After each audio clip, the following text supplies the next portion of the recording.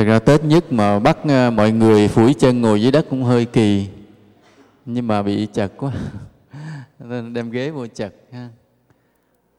Nam mô Bổn Sư Thích Ca Mâu Ni Phật.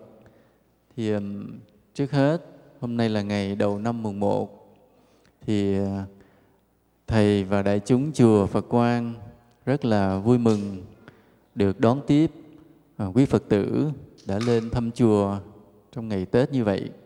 Thật là một cái tình đạo thật là ấm áp.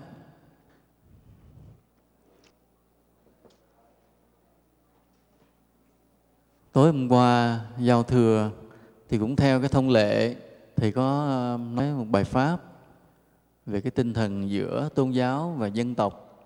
Thì sáng hôm nay thì cũng theo thông lệ có bài pháp đầu năm. Đề tài hôm nay là kế vãng khai lai.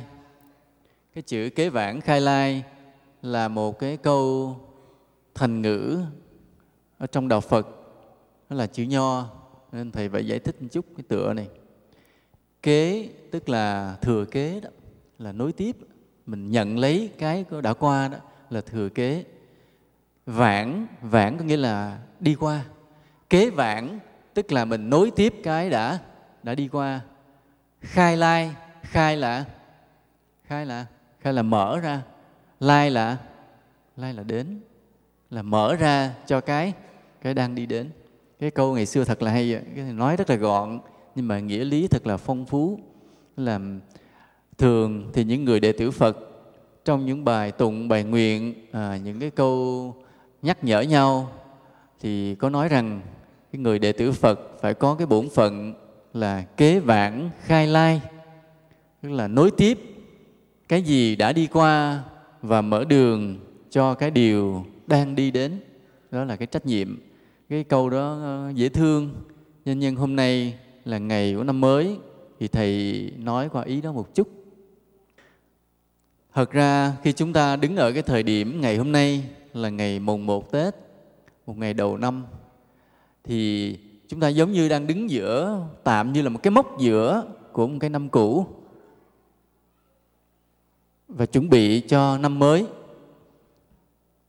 Cho nên cái ý nghĩa thời gian ở chỗ này thật là đẹp và cũng thật là hồi hộp. Đẹp là chúng ta đứng chỗ cái giao mùa, là cả một năm đi qua đã có rất nhiều điều buồn vui, sướng khổ, thành công hay thất bại gì đó trong cái cuộc đời của mình trong một năm. Rồi chúng ta cũng hồi hộp đón nhận một năm sắp tới, không biết nó sẽ như thế nào. Mà muốn biết nó như thế nào thì chúng ta phải làm sao? Thì muốn biết trong một năm tới cái cuộc đời mình sẽ như thế nào thì chúng ta phải làm gì? Phải đi xin xăm. Nên tại sao mà Tết người ta đi chùa xin xăm là vậy? Thì vì chùa mình không có xin xăm, nên năm nay thầy có cái thiệp chúc Tết. Trong cái thiệp chúc Tết này, trong đây có những cái câu thơ, mỗi câu thơ nó có ý tứ khác nhau. Thì lát nữa thì thầy quý cô sẽ phát cho quý Phật tử, và quý Phật tử thầm khấn nguyện rồi rút coi như một lời chúc. Nhưng trong lời chúc đó thì mới nghe thì cũng đạo lý, nhưng mà nghe kỹ dường như nó cũng báo một cái điềm gì cho cuộc đời mình đó. Cho nên là một lát nữa mình hồi hộp mà rút thăm như vậy. Nên báo trước là một năm mới chuyện gì sẽ xảy đến với mình và mình chuẩn bị cái tinh thần. Thật ra cái này nó cũng linh lắm nha, chứ không phải không. Nhiều người nó nói mê tín chứ sự thật là do tâm nó ứng ra đó. Khi mà tâm mình chú vào trong đó, bỗng nhiên nó có một cái sự sắp xếp bí mật để nó báo cho mình một cái điều gì của cuộc đời mình. Nên rất là quan trọng chứ không phải là không đâu. Nên đó là lý do tại sao tới ngày hôm nay người ta vẫn tin vào xăm là vậy. Vì không phải là nó hoàn toàn ngẫu nhiên đâu. Nó có tác động của tâm thức bí mật mình, khiến cho mình lấy được cái quẻ xăm đó mà mình coi. Hoặc là quẻ dịch cũng vậy. Cái môn bói rất là nổi tiếng của Á Đông là môn bói dịch, thì cũng phải gieo quẻ thôi. Gieo quẻ rồi mới lấy ra được quẻ dịch.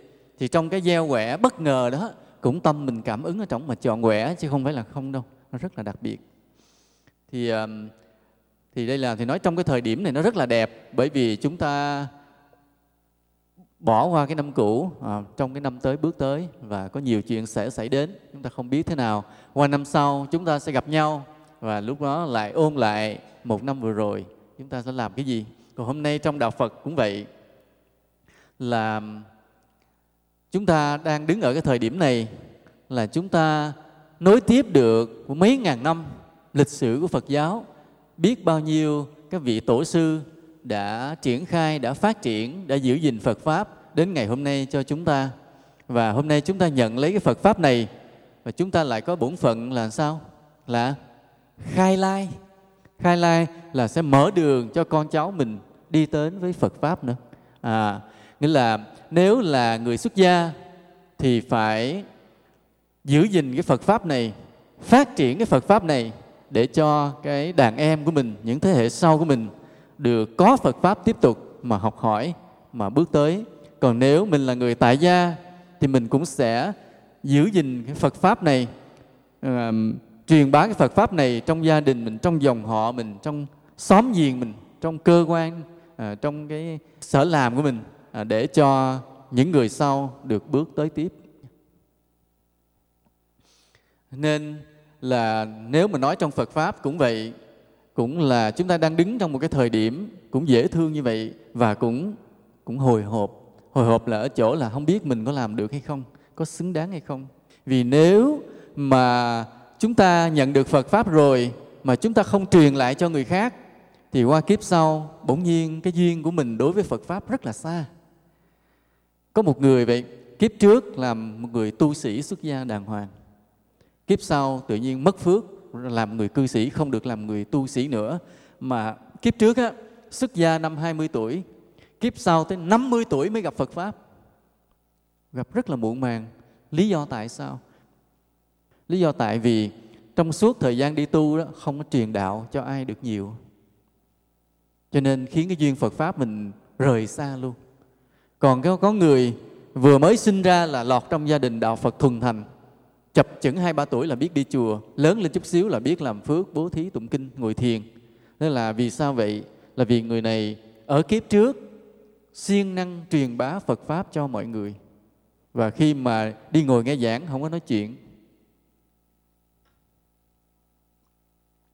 Cho nên là cái việc mà chúng ta được cái kế vãng là nối tiếp cái đã đi qua, chúng ta phải có cái bổn phận khai lai rất là nặng nề chứ không phải dễ. Cái này nó vừa là cái ân nghĩa để chúng ta đền ơn Phật, đền ơn chư tổ, mà cũng là xây dựng cái nhân quả cho chính mình ở nhiều kiếp về sau. Chúng ta biết không? Có nhiều người nói cái câu này, nói trời tiếc quá, giờ này con mới được gặp băng giảng của thầy. Phải con mà được biết thầy 20 năm trước thì chắc là con đỡ lắm. Cái câu nói này thì họ nói đâu 10 năm trước á. Tại vì so sánh mà bây giờ mình lui lại 10 năm rồi cộng thêm 20 năm nữa thì đâu khoảng 30 năm trước. Thì thầy mới nói lúc đó là gặp thầy chi, lúc đó thầy mặc quần xà lón là chạy nhông nhông ngoài đường, nít chứ có gì đâu mà gặp thầy. Thật ra bị lúc đó thầy còn bé ví dụ vậy đó. Nhưng mà bây giờ 20 năm thì thật ra 20 năm trước thì thầy đã đi tu lâu rồi.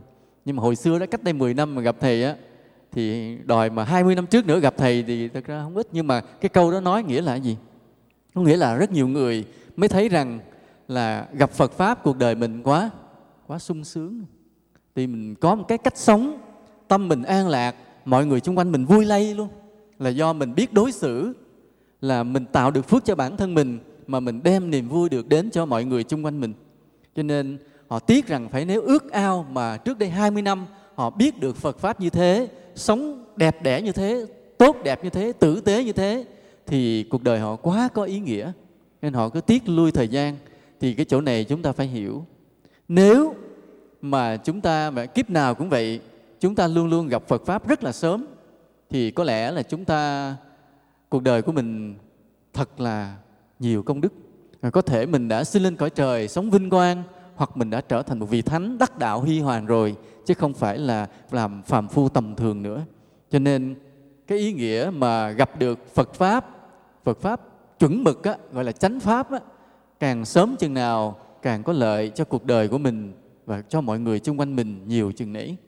Nhưng mà nếu chúng ta không biết gieo nhân thì nhiều khi kiếp này gặp Phật Pháp mà kiếp sau lại không gặp, hoặc là gặp rất là muộn. Nên vì vậy cái nhân quả của cái sự khai lai rất là quan trọng đối với mọi người chúng ta. Vậy trong cái câu thành ngữ của Đạo Phật có cái ý nghĩa tương tự với chữ kế vãng khai lai, nhưng còn có cái chữ như là truyền đăng tục diệm. Truyền đăng là truyền đi cái ngọn đèn, tục là nối tiếp, diệm cũng là cái ngọn đèn. Truyền đăng tục diệm là cũng đốt tiếp cái ánh lửa mà mình đã được mồi, là mình thắp được cái ánh lửa đạo từ nơi thầy tổ của mình, từ nơi các vị tổ sư. Cái lửa đó, lửa đang nằm ở đâu rồi?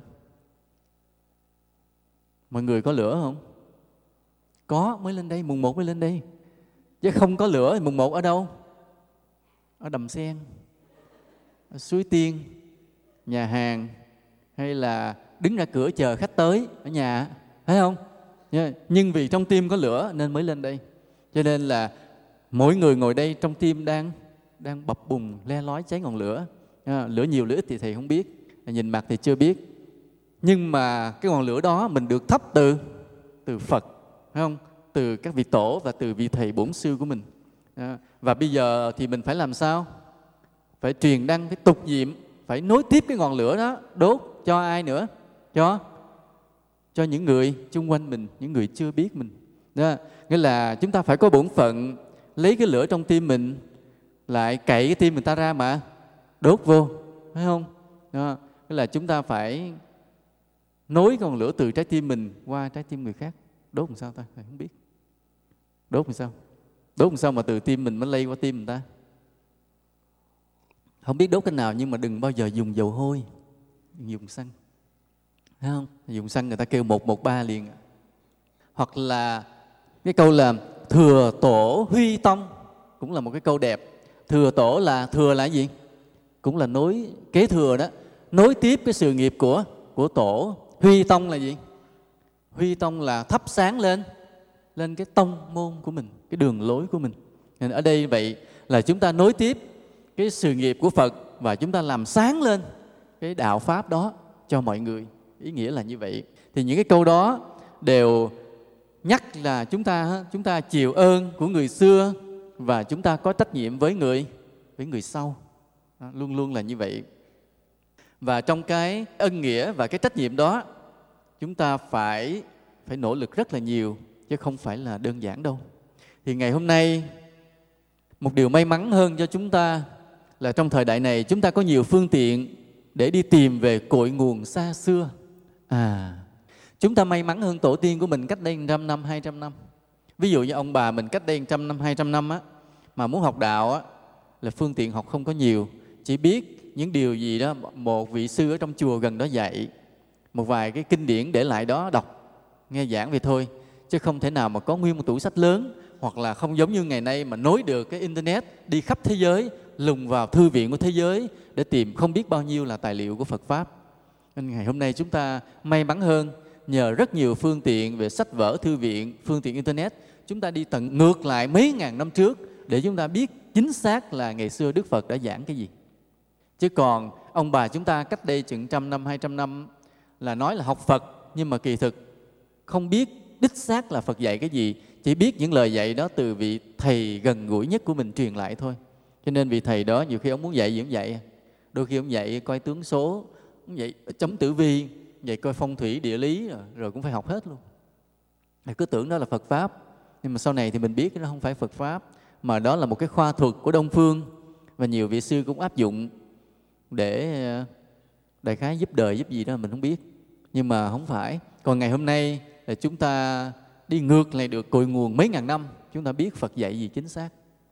Ví dụ như là cái giáo lý của Phật nhấn mạnh ở tứ diệu đế, cái con đường bát chánh đạo chặt chẽ, là nói lên cái ý nghĩa đau khổ cuộc đời là rất xác quyết, vân vân. Những cái điều đó về ngày hôm nay vậy chúng ta so sánh lại, chúng ta học và chúng ta biết đây đúng là lời Phật dạy. Còn cái gì là cái pha trộn thì chúng ta có thể tạm thời để lại đó tham khảo sau.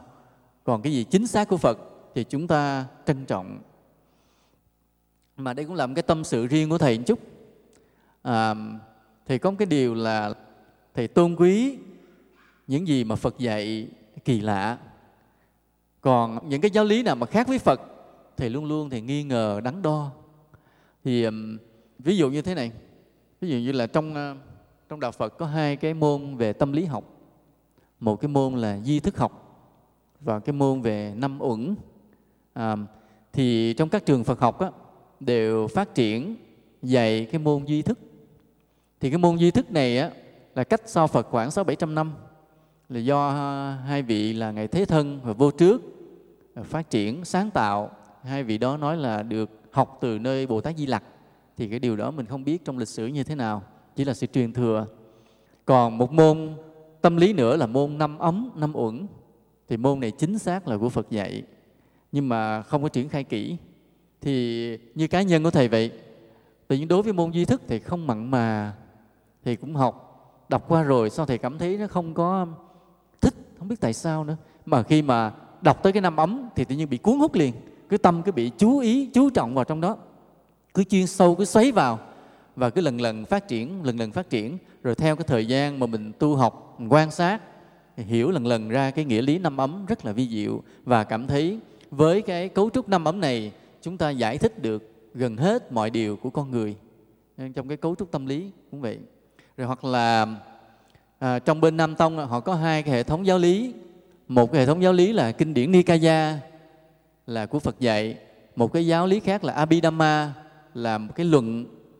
Thì trong hai cái bộ giáo lý này đó, càng về sau này không biết tại sao là bên Nam Tông đó, các sư lại thích Abhidhamma hơn là Nikaya, thích cái luận hơn là thích kinh. Và nhiều vị đi đến độ cực đoan là chê Nikaya luôn, nói không cần, chỉ cần cái bộ Abhidhamma. Mà còn riêng Thầy thì Thầy không biết sao là Thầy cũng không thích Abhidhamma, kỳ quá. Hồi xưa khi mà học vậy, khi mà đem cái với Nikaya mở ra thì đọc thì Thầy cố gắng nuốt từng chữ vậy, ghi nhớ, mặc dù là cũng không nhớ hết, nhưng mà quý từng lời từng chữ. Rồi sau này đem ra đi giảng, đi dạy là cũng những bộ kinh trong Nikaya và thấy nghĩa lý rất là tuyệt vời. Còn khi mà đọc qua Abhidhamma thì đọc qua một lần cái rồi bỏ luôn, không bao giờ đụng tới nữa. Nên trong thẳm sâu thì có một cái gì cảm tính thương quý Đức Phật. Cái gì mà chính xác của Phật thì rất là trân trọng. Còn cái gì mà của người sau nói thì cái để đó từ từ tham khảo, coi đi coi lại chứ không tin lắm.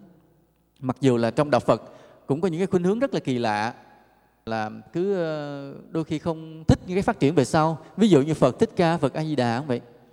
Là ở Việt Nam ta có tông phái là tông phái Tịnh Độ, thì chuyên niệm danh hiệu Phật A Di Đà để cầu vãng sinh. Thì có nhiều người cũng hỏi Thầy, thì Thầy nói là Thầy cũng hay niệm Phật, nhưng mà thường là Thầy niệm Phật Thích Ca hoặc là Phật Di Lặc, chứ Thầy ít có niệm Phật A Di Đà. Hỏi sao vậy? Thầy nói thì Thầy thương Đức Phật á, là người mà xuất hiện ở trần gian này chịu đủ thứ cực khổ hết. Lúc mà thành đạo thì bị ma nó dụ, ma nó phá. Rồi lúc đi hóa đạo thì người ta vu khống, người ta nói xấu, người ta mưu hại đủ điều. Mà Phật vững vàng chịu cực chịu khổ để xây dựng cái giáo lý. Cho nên cái công lao của Phật rất là lớn. Cho nên Thầy tôn thờ thì thương yêu. Còn Phật A Di Đà thì Thầy cũng không biết lịch sử lắm. Mà trong đạo Phật mình có cái lạ là giáo chủ dễ bị phản bội là vậy. Vào trên tinh thần thì Phật nào cũng là Phật, nhưng mà nhìn trên hình thức, trên lịch sử thì giống như chúng ta bỏ cái vị giáo chủ thực của mình để đi tìm một vị giáo chủ tưởng tượng. Nên làm cái đó làm cho Thầy cũng thấy buồn buồn. Cho nên vì vậy cái Thầy hơi bảo thủ. Thầy là người hơi bảo thủ mà cũng giống như hơi chung thủy. Cho nên Thầy thì thương Phật Thích Ca hơn là vậy. Không biết có đúng không? Nhưng mà như vậy. Rồi giữa hai cái giáo lý lớn trong đạo Phật là giáo lý Nguyên Thủy và giáo lý Đại Thừa cũng vậy. Tự nhiên Thầy cũng thương giáo lý Nguyên Thủy hơn nữa. Mặc dù là Thầy xuất thân từ cái Đại Thừa Bắc Tông, nhưng mà đối với kinh điển của Đại Thừa Bắc Tông Thầy luôn luôn dè dặt, cứ xét đi xét lại. Nhưng mà còn đối với giáo lý Nguyên Thủy thì Thầy rất là trân trọng. Ví dụ như là trong giáo lý Nguyên Thủy, cái mục tiêu mà đề ra rất là quan trọng là mục tiêu vô ngã.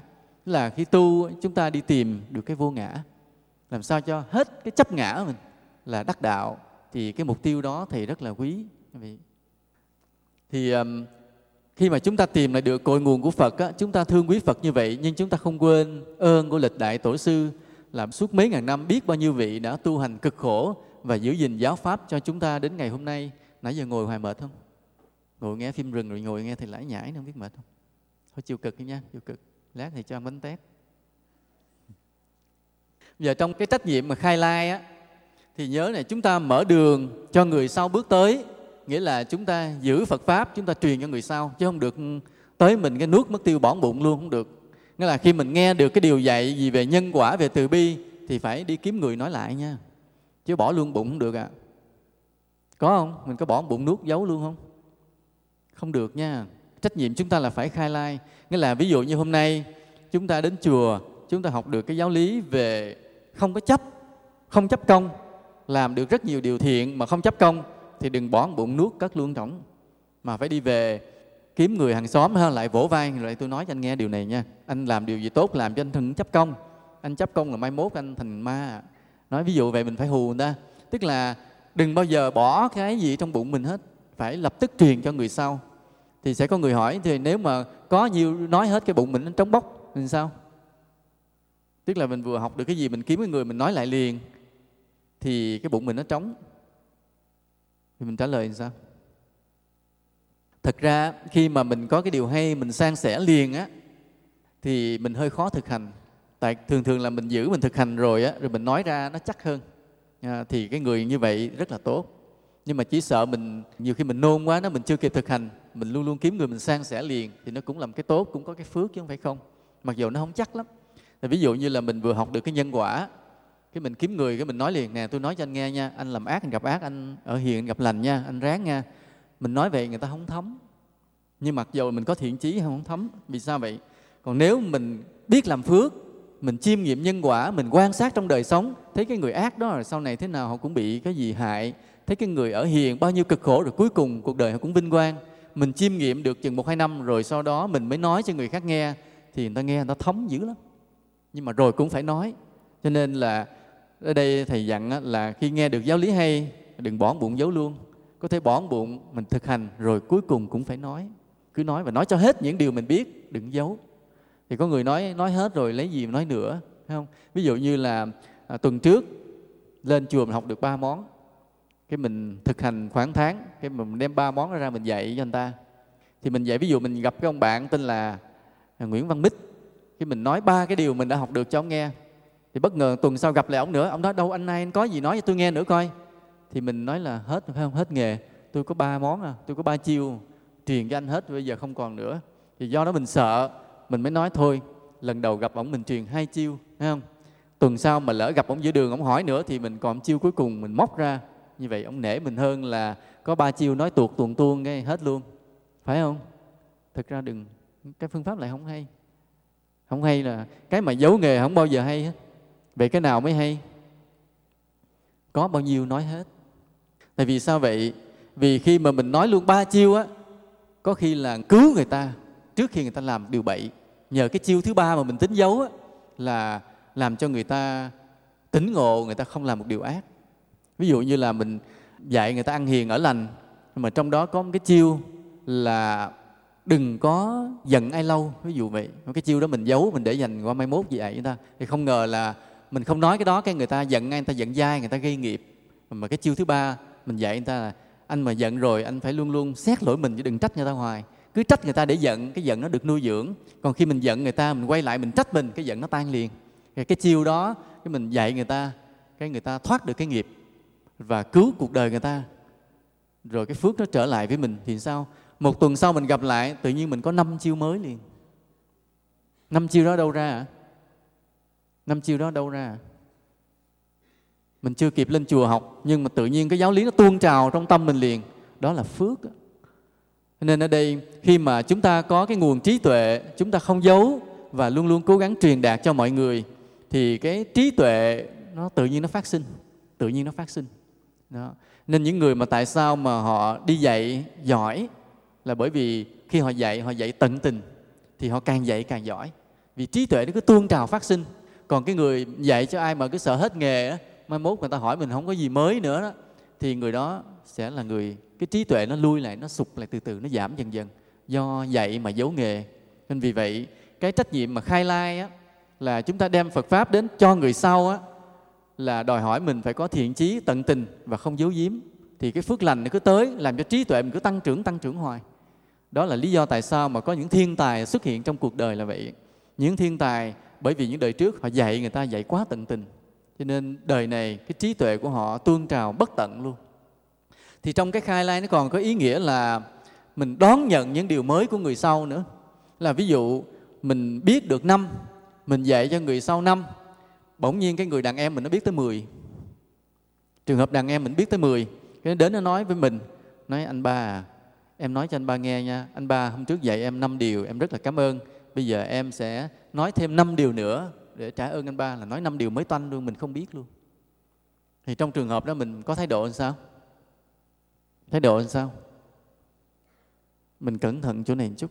Lúc này nếu mà mình tự ái á, mình cứ nghĩ mình là đàn anh đi trước biết nhiều, bây giờ thì những đàn em mà nó dạy mình tức, mình phản bác không chịu nghe, thì mình gây nghiệp liền. Đó là mình quên mất cái khai lai liền.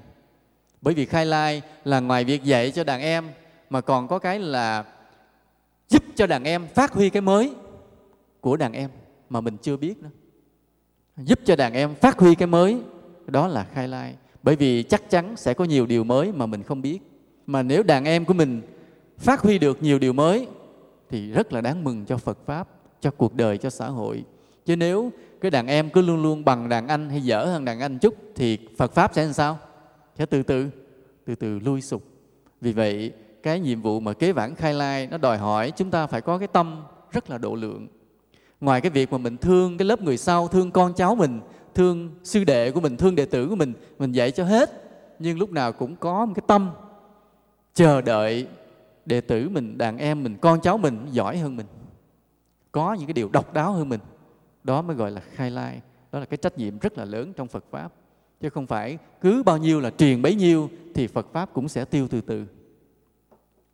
Trong cái việc đó, cho nên là cái người đi trước á, phải mở đường cho người đi sau được phát huy, được thực hành, được làm việc. Chứ không phải là cái ém tài, cái chuyện gì cứ mình làm, mình ôm hết, và cái người sau không có cơ hội để phát triển. Cái đó cũng không phải là khai lai nữa. Cho nên người biết khai lai là mình biết chuyện đó mình làm được á, nhưng đừng thèm làm. Mình bắt đàn em của mình làm để cho cái người đàn em đó họ quen việc, họ giỏi lên dần dần. Nhớ như vậy. Ví dụ như quý Phật tử với nhau cũng vậy. Thì mình lên chùa mình học giáo lý mình biết rồi đó, mình có thể đi đến cái xóm đó là mình giáo hóa được, mình làm việc thiện, mình giáo hóa được rồi, nhưng mà không thèm làm. Mình xúi cái người huynh đệ của mình, hàng xóm của mình, tôi nói cho anh nghe, ở cái xóm đó thấy có cái bà đó, bà nghèo mà gia đình có thật là bất ổn á. Bây giờ thôi tôi đề nghị anh lại, anh nghiên cứu, anh giúp, anh tặng gạo, rồi anh khuyên lơn trong gia đình nó đừng gây gỗ với nhau nữa, sống sao cho biết làm phước đi. Mình làm được nhưng mình không làm, mình xúi và mình giúp đỡ thôi. Thế là một người huynh đệ của mình cũng đi chùa với mình, cái đi lại làm quen với gia đình đó, hỏi coi làm sao, làm ăn sao mà nghèo vậy, rồi giúp đỡ cái gì, rồi tại sao trong gia đình cứ cắn đắng nhau hoài. Cái là mình để cho người huynh đệ mình làm. Mình làm được mà không làm. Thì trong chùa cũng vậy, ví dụ một vị thầy cũng vậy, có những điều mình làm được dư sức không làm, bắt đệ tử làm để cho đệ tử giỏi lên từ từ. Cái đó gọi là khai lai, là phải phát huy, phải thực tập cho đàn em của mình như vậy. Bây giờ nói chung trong toàn thể Phật giáo cũng vậy.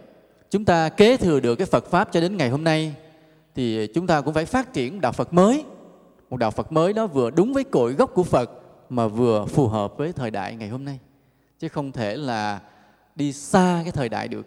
Có nhiều khi chúng ta hiểu đạo Phật cổ xưa mà khi nói ra không hợp với cái thời đại hôm nay thì mọi người nghe không ứng dụng được. Không ứng dụng được rồi đạo Phật đó cũng bị gạt ra khỏi cuộc đời.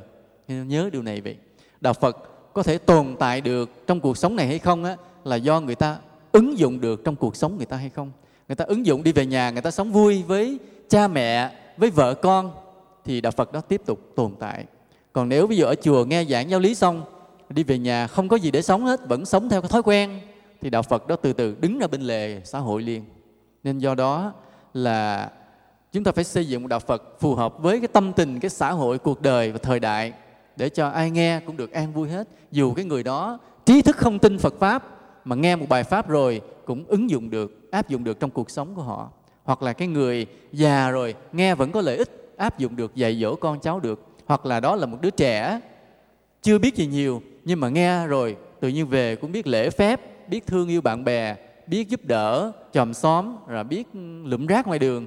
Đó cũng gọi là ứng dụng được và đạo Phật sẽ tiếp tục tồn tại như vậy. Cái việc mà phát triển Phật giáo thì nó nhiều điều, chúng ta không có nói hết. Chúng ta có cái bài thơ nhỏ nhỏ để nói lên cái ý nghĩa kế vãn khai lai này một chút. Xin tri ân những mùa đông lạnh giá, cây khô gầy vài chiếc lá xác xơ, sáng trùm khăn lặng ngắm bóng sương mờ, đợi nắng ấm và mong chờ chim hót. Cái này trên rừng mới có, ngôi trùm khăn. Xin tri ân những tuổi già héo hắt, bước chân rung mà đôi mắt nhạt nhòa. Cuối cuộc đời nhìn lại quãng đường qua, những vui khổ như lá hoa rơi rụng. Vì có đông nên xuân về ấm cúng, có bóng già nên trẻ cũng bước theo. Nên điều gì ta cũng thấy thương yêu, cũng trân trọng như ít nhiều ân huệ. Xin từ tạ một buổi chiều bóng xế, hay đón chào tia nắng nhẹ vừa lên. Đời hãy vui như khúc nhạc không tên, người hãy sống như đáp đền ân nghĩa. Xin giữ lấy biết bao điều mỹ lệ mà cổ nhân đã bảo vệ truyền trao. Xin mở đường đón ánh sáng mai sau mà con cháu sẽ tự hào mang đến. Cái bài thơ tạm là như vậy. Ở đây vậy, cái ngoài cái ý nghĩa Phật Pháp thì chúng ta còn nhắc nhau điều này nữa, là chúng ta sống trên trái đất này, chúng ta kế thừa rất nhiều điều, nhiều cái di sản của tiền nhân. Ví dụ như là những cái nền văn hóa đẹp của thế giới. Như ở Việt Nam chúng ta cũng có thuần phong mỹ tục, ở thế giới cũng có nhiều cái văn hóa đẹp. Rồi chúng ta kế thừa cái rừng mà thiên nhiên đã để lại, nhưng hiện nay mình phá dữ dội lắm. Chúng ta kế thừa những cái nguồn tài nguyên như những mỏ vàng, mỏ bạc, mỏ sắt, mỏ dầu hỏa, chúng ta kế thừa. Và chúng ta cũng kế thừa cái nền hòa bình mà cha ông mình đã vất vả, cực khổ, đấu tranh để giành lại cho con cháu mình. Đó là những điều chúng ta kế thừa. Và khi mà chúng ta kế thừa những điều đó, chúng ta cũng phải dọn đường, mở đường để cho con cháu mình về sau này được hưởng những điều tốt đẹp. Là những cái điều gì? Là chúng ta trồng lại rừng, phải không? Hồi nãy chúng ta xem phim rừng, chúng ta phải trồng lại rừng cho con cháu mình có rừng, chứ hết rừng là trái đất chết liền. Rồi chúng ta phải phát triển ra những cái nhiên liệu mới, chứ dầu lửa đốt riết chắc méo cũng hết. Rồi chúng ta phải phát triển một hệ thống đạo đức vững chắc và phủ trùm để cho con cháu mình có cái môi trường đạo đức sống trong đó. Ví dụ thế này, là khi mà con mình đẻ ra, lớn lên trong môi trường nào? Lớn lên ở đâu? Trong cái gia đình của mình, phải không? Rồi nó tiếp xúc với những ai? Với bà con dòng họ mình, phải không? Tiếp xúc với ai nữa? Với làng xóm mình nữa. Tiếp xúc với ai nữa? Trong trường học của nó. Đó là cái môi trường nó sẽ lớn lên và nó tiếp xúc. Bây giờ nếu trong những cái môi trường đó mà có đạo đức hết, thì như vậy phải rằng con mình lớn lên được trong môi trường đạo đức. Và như vậy nó sẽ như thế nào? Nó sẽ rất là đạo đức. Còn nếu mà trong cái môi trường nó lớn lên đó, ai cũng hung dữ, gây gổ, nóng giận, tham lam, trong gia đình thì cũng hục hặc chửi bới nhau, ra ngoài làng xóm thì chửi thề, ăn cắp, rồi đánh lộn đánh lạo, vô trong học đường thì ăn hiếp, đủ thứ chuyện hết, thì con mình sẽ như thế nào? Bảo đảm làm sao? Bảo đảm nó sẽ HIV. Do đó, để cho con cháu mình có một môi trường sống tốt đẹp, thì bây giờ chúng ta phải làm gì? Chúng ta phải xây dựng những môi trường đó thành môi trường đạo đức tốt. Gia đình mình bây giờ phải lo làm sao? Phải rất là đạo đức, phải không? Sống thương yêu nhau, hòa hợp, lễ độ, trên nhường dưới nhịn, từ ái vị tha, khuôn phép, kiềm chế. Đó, những điều đó. Rồi làng xóm mình sao? Mặc dù là không thân thiết, nhưng mình cũng phải đem đạo đức mình độ người ta hết. Mình qua mình thăm cái ông người bên làng xóm bên này, xóm giềng bên kia, mình tặng kinh, tặng sách, mình tới lui, mình thăm hỏi, mình nói chuyện đạo đức để mình dạy làm sao cho cái xóm của mình là phải đạo đức hết. Vì mình biết con mình nó lớn lên trong cái xóm này. Nếu mà mình không làm cho cái xóm mình đạo đức, nửa con mình lên nó bắt chước chửi thề, bắt chước đi ăn cắp, bắt chước về nó chửi cha mắng mẹ, thì lúc đó là mình khổ chứ không ai khổ hết. Nên do đó mình phải độ hàng xóm mình cho biết đạo hết. Rồi cũng vậy, mình sẽ tham gia trong nhà trường, trong cái vấn đề phụ huynh học sinh, và mình phải kêu gọi là các thầy cô giáo, mỗi người dù dạy môn gì cũng phải dạy thêm đạo đức giùm trong 10 phút cuối cùng của lớp học. Yêu cầu là mình với tư cách là ý kiến của phụ huynh học sinh, xin nhà trường tổ chức giùm là bất cứ giáo viên nào dù dạy bất cứ môn nào, xin mỗi lần như vậy để ra 50 phút dạy đạo đức, nhắc đạo đức giùm. Thì như vậy chúng ta tạo ra cái môi trường đạo đức cho học đường để cho con mình lớn lên trong môi trường đó. Đó là chúng ta khai lai, chúng ta dọn đường để con cháu mình đi tới. Làm này được không? Được không? Được không? Hỏi tới lần thứ 3 nghi quá, nghi cái chữ được này quá. Chúng ta thấy cái khai lai rất là cực, phải không? Chúng ta dọn đường cho con cháu mình rất là cực. Mình phải đem hết trái tim, hết sức lực của mình đó. Vì dạy trong gia đình mình cho có nề nếp nè, độ cho hết hàng xóm nè. Thứ nào giờ toàn chữ thề tầm bậy tầm bạ, ăn cắp ăn kêu không, bây giờ phải độ cho tốt hết. Rồi vào trong vận động, vào trong học đường. Đó không phải dễ, mà mỗi người phải quyết tâm. Vì mình là đệ tử Phật, mình phải quyết tâm làm điều đó cho bằng được, để cho sau này con cháu mình lớn lên trong cái môi trường đạo đức đó. Chúng ta hãy hứa với nhau làm điều này trong ngày đầu năm mới, được không? Chắc rồi nha, hứa trước Phật cái nha. Ai hứa trước Phật mà không làm thì sao? Không thì Phật không làm gì, nhưng quỷ sứ bẻ họng. Phải hù vậy mới sợ. Riêng Việt Nam chúng ta thì mình có cái đặc điểm là thế này. Chúng ta có một cái thuần phong mỹ tục, phải không? Những cái thuần phong mỹ tục chúng ta tốt đẹp lắm. Là ăn mặc kín đáo. Ăn mặc kín đáo nghĩa là không có mặc áo dây. Hôm nay không biết có đụng chạm ai ngồi dưới không biết. Nhưng nếu đụng chạm thì tài hạ xin thứ lỗi nha. Rồi lễ độ với người lớn. Nhiều khi cái người đó là chả biết họ là ai, nhưng mà biết là lớn tuổi hơn mình thì luôn luôn biết tôn trọng. Cái đạo đức này nước khác không có, Việt Nam mới có. Mà Việt Nam đang mất, bây giờ mình phải giữ lại. Là nhiều khi ra đường với nhau đó, chỉ thấy người đó lớn hơn mình một vài tuổi, là dù người đó có vẻ hơi nặng lời một chút, mình vẫn nhường, vẫn nhịn, vẫn lễ phép. Cái đạo đức này thế giới hình như Việt Nam có, mấy nước khác không có. Vì sao vậy? Vì cái đại từ xưng hô của Việt Nam đặc biệt hơn các nước. Vì người lớn hơn mình chút mình kêu bằng gì? Anh bằng chị liền. Hoặc là người già già chút thì mình kêu gì? Bác, bằng chú, bằng dì, bằng mợ, bằng gì liền. Đó, mà già chút nữa thì gì? Gọi là ông, là bà. Tức là theo tuổi tác mình tự mình đặt người đó vào vai vế trong gia đình của mình. Là như vậy. Thấy hơi lớn chút xíu là mình đặt người đó như người anh, người chị trong gia đình. Người đó lớn chút nữa thì đặt người đó ngang với chú bác cha mẹ của mình. Già hơn nữa thì đặt người đó với ông ngoại bà ngoại của mình, ông nội bà nội mình. Thì cái mà nhìn tuổi người ta để đặt người ta theo vai vế của gia đình mình, trên thế giới chỉ có Việt Nam duy nhất. Cái nền văn hóa đẹp nhất thế giới ở chỗ này. Và chính vì đặt người ta vào một cái vai vế trong gia đình, cho nên khi mình cư xử mình nhún nhường dữ lắm. Nhún nhường chứ không có dám hỗn. Mà bây giờ hơi đang mất. Các nước khác tại sao không được như vậy? Bởi vì lối xưng hô họ không có. Ba cũng kêu là du, ông nội nó cũng kêu du, ông cố nó cũng kêu du. Thành thử ai cũng du hết thì không cần tôn trọng ai. Chỉ có Việt Nam mình không có chuyện đó. Nó đặc biệt. Đây là điều mà chúng ta phải kế thừa, giữ gìn. Và hiểu được điều này chúng ta mới biết tại sao là nhiều khi người lớn mà gặp đứa trẻ đó, đôi khi nói năng đó, hơi buông tuồng. Nhiều khi trẻ mày lại lấy tao này, là có phải là khi dễ coi thường không? Phải không? Không phải. Vì sao vậy? Vì cái người lớn á, gặp cái người nhỏ hơn tự nhiên cũng xếp vào hàng em út của mình, con cháu mình liền. Đúng không? Trong Việt Nam có cái lạ như vậy.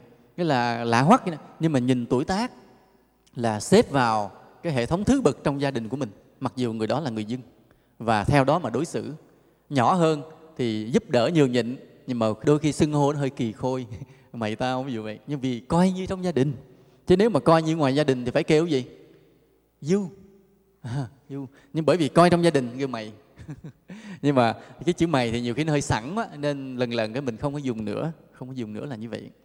Nên là chúng ta, nhưng mà đây là một cái thuần phong mỹ tục đẹp của Việt Nam mà không có. Nhất là kỵ, người Việt Nam mình kỵ nhất là áo dây. Cho nên ai mà có áo dây về thôi đem ra ngoài chợ bán son nha. Son ai mặc mình đừng mặc. Sau khi người ta mua xong á, ví dụ mình đem áo dây, mình nhiều khi mình lỡ mình mua 3-4 bộ á, cái bữa nay mình đem ra bán, nghe bài giảng rồi đem ra chợ bán. Mình bán rẻ nên người ta mua liền, người ta mua xong rồi mình mới nói là cái thuần phong mỹ tục Việt Nam là không cho phép mặc áo dây, thôi đem bán đi, đem bán rẻ lại nữa này, rồi vậy. Người ta mua xong rồi mình mới nói rồi đó. Rồi mình kế thừa của ông bà mình nữa là gì? Là cái anh dũng, là cái anh hùng ở người Việt Nam mình anh hùng lắm, đánh lộn rất là hay. Bình thường với hễ có ngoại xâm cái xúm nhau quánh rồi cũng giành lại độc lập được, cũng làm cái hay. Rồi một cái thông minh, phải không? Cần cù, bắt chước rất giỏi. Mình bắt chước thôi chứ mình không có sáng tạo. Không biết sao kỳ người Việt Nam mình. Cho nên trên thế giới máy móc mà chế mới đó, ai chế đó, mình đem về bắt đầu mình mới ngồi mò mình chế thêm, mình gắn thêm vô cục này cục kia, làm như mình ngon lắm, nhưng mà máy mới chế không được. Nên bắt chước rất là giỏi. Những cái đó là cái cũng là kế thừa cha ông đó. Bây giờ bắt đầu mình mở đường cho con cháu mình nè, mình phát triển cho con cháu mình là mình tập cho con cháu mình phải sáng tạo cái mới. Ví dụ như con cháu mình nói bây giờ là thế giới họ chế được máy vi tính rồi, thì bây giờ mình học rất là giỏi, người Việt Nam mình học vi tính giỏi, lập trình giỏi. Nhưng mà mình nói bây giờ thế giới chế rồi, tụi con đừng làm chế máy vi tính nữa. Tụi con phải chế ra cái máy mới mà thế giới chưa nghĩ ra. Ngồi người ta gõ bàn phím mà mệt lắm.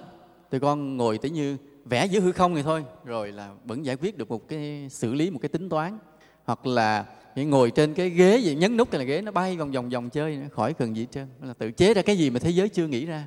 Như vậy cứ tập cho con cháu mình nó chế. Mà nếu nó chế không được thì nó cũng vô bệnh viện tâm thần chữa vài tháng ra lại chế nữa, không sao hết. Mà phải sáng tạo cái mới chứ không ấy. Rồi một cái nữa mình phải dọn đường cho con cháu nữa, mình là tinh thần đoàn kết. Chứ người Việt Nam mình hay chia rẽ, không giúp nhau, hay thích nói xấu nhau. Nên bây giờ phải kềm cái miệng mình lại, không có nói xấu nhau nữa, để cho có cái tình đoàn kết. Ví dụ trong đầu mình nghĩ xấu người khác, nói xấu người khác, thôi sám hối bỏ, để cho từ nay mình thương yêu nhau. Mà Việt Nam mình hay nói xấu nhau, có cái tật đó mà đất nước mình chia rẽ tan nát cái gì hết trơn. Nên từ đây về sau, chính mình không nói xấu người khác, và thấy ai nói xấu người khác thì mình sao? Mình khuyên người ta đừng. Hãy yêu đất nước này, hãy yêu đồng bào, yêu dân tộc này, đừng nói xấu nữa. Vậy đó, mình bắt người ta móc méo hứa nha. Đó, vậy đó là đừng nói xấu ai nữa, để cho người dân mình thương yêu nhau. Chúng con thành kính nguyện cầu người dân Việt biết thương nhau thật lòng. Được không? Hồi sáng nghe bài đó chưa? Tại vì ở đây chùa mình mới soạn được bài nhạc mới đó, lời nguyện cầu cho quê hương, hay là quê hương yêu dấu. Bài nhạc hay rùng rợn luôn, hay không thể tưởng tượng. Lát nữa chúng ta sẽ tập. Rồi một cái nữa mà chúng ta mở đường cho con cháu mình nữa là người Việt Nam phải giúp nhau biết làm ăn, không có giấu nghề. Ví dụ như người này biết nuôi tôm, chỉ cho người kia cho hết nghề, không có giấu. Rồi cái người này biết làm muối, chỉ cho người kia. Nói chung là mình có cái gì hay mình chỉ cho đồng bào mình, đều gọi là giúp nhau sinh kế đó. Rồi đây là cái mà chánh mạng trong đạo Phật. Mà người Việt Nam mình phải như vậy, đất nước mình mới giàu. Người Tàu sở dĩ họ giàu là bởi vì họ biết cái này, họ biết giúp nhau làm ăn. Người Việt Nam mình không biết điều này. Ở đây là chỗ mà mình học hỏi thế giới và mình truyền lại cho con cháu mình. Mình phải dặn hết con cháu mình là nói sau này con lớn lên là con giúp ai làm ăn được, con phải ráng giúp. Người Việt Nam mình phải thương yêu nhau. Đó, như vậy, đó là những cái điều mà chúng ta mở ra cho con cháu mình. Bây giờ tới cái phần thầy chúc Tết. Giờ thầy chúc quý Phật tử ha, có mấy điều thế này thôi. Bởi vì năm mới là mỗi năm chúng ta thêm một tuổi, cho nên thầy chúc thế này. Chúc cho tăng ni và quý Phật tử càng thêm tuổi thì càng đẹp trai. Được không? Thấy không? Càng thêm tuổi càng đẹp trai. Càng đi chùa thì càng từ. Thấy không? Càng làm ăn thì càng giàu, giỏi. Càng giúp người thì càng có phước. Càng ăn chay thì càng khỏe mạnh. Càng nghe băng thầy nhiều thì càng quên thầy. Nhưng mà đừng bỏ thầy tội nghiệp. Nói quên đừng bỏ luôn nha. Và nhất là không có ai bị cái càng lớn càng nhỏ như con cua. Nam mô Bổn Sư Thích Ca Mâu Ni Phật.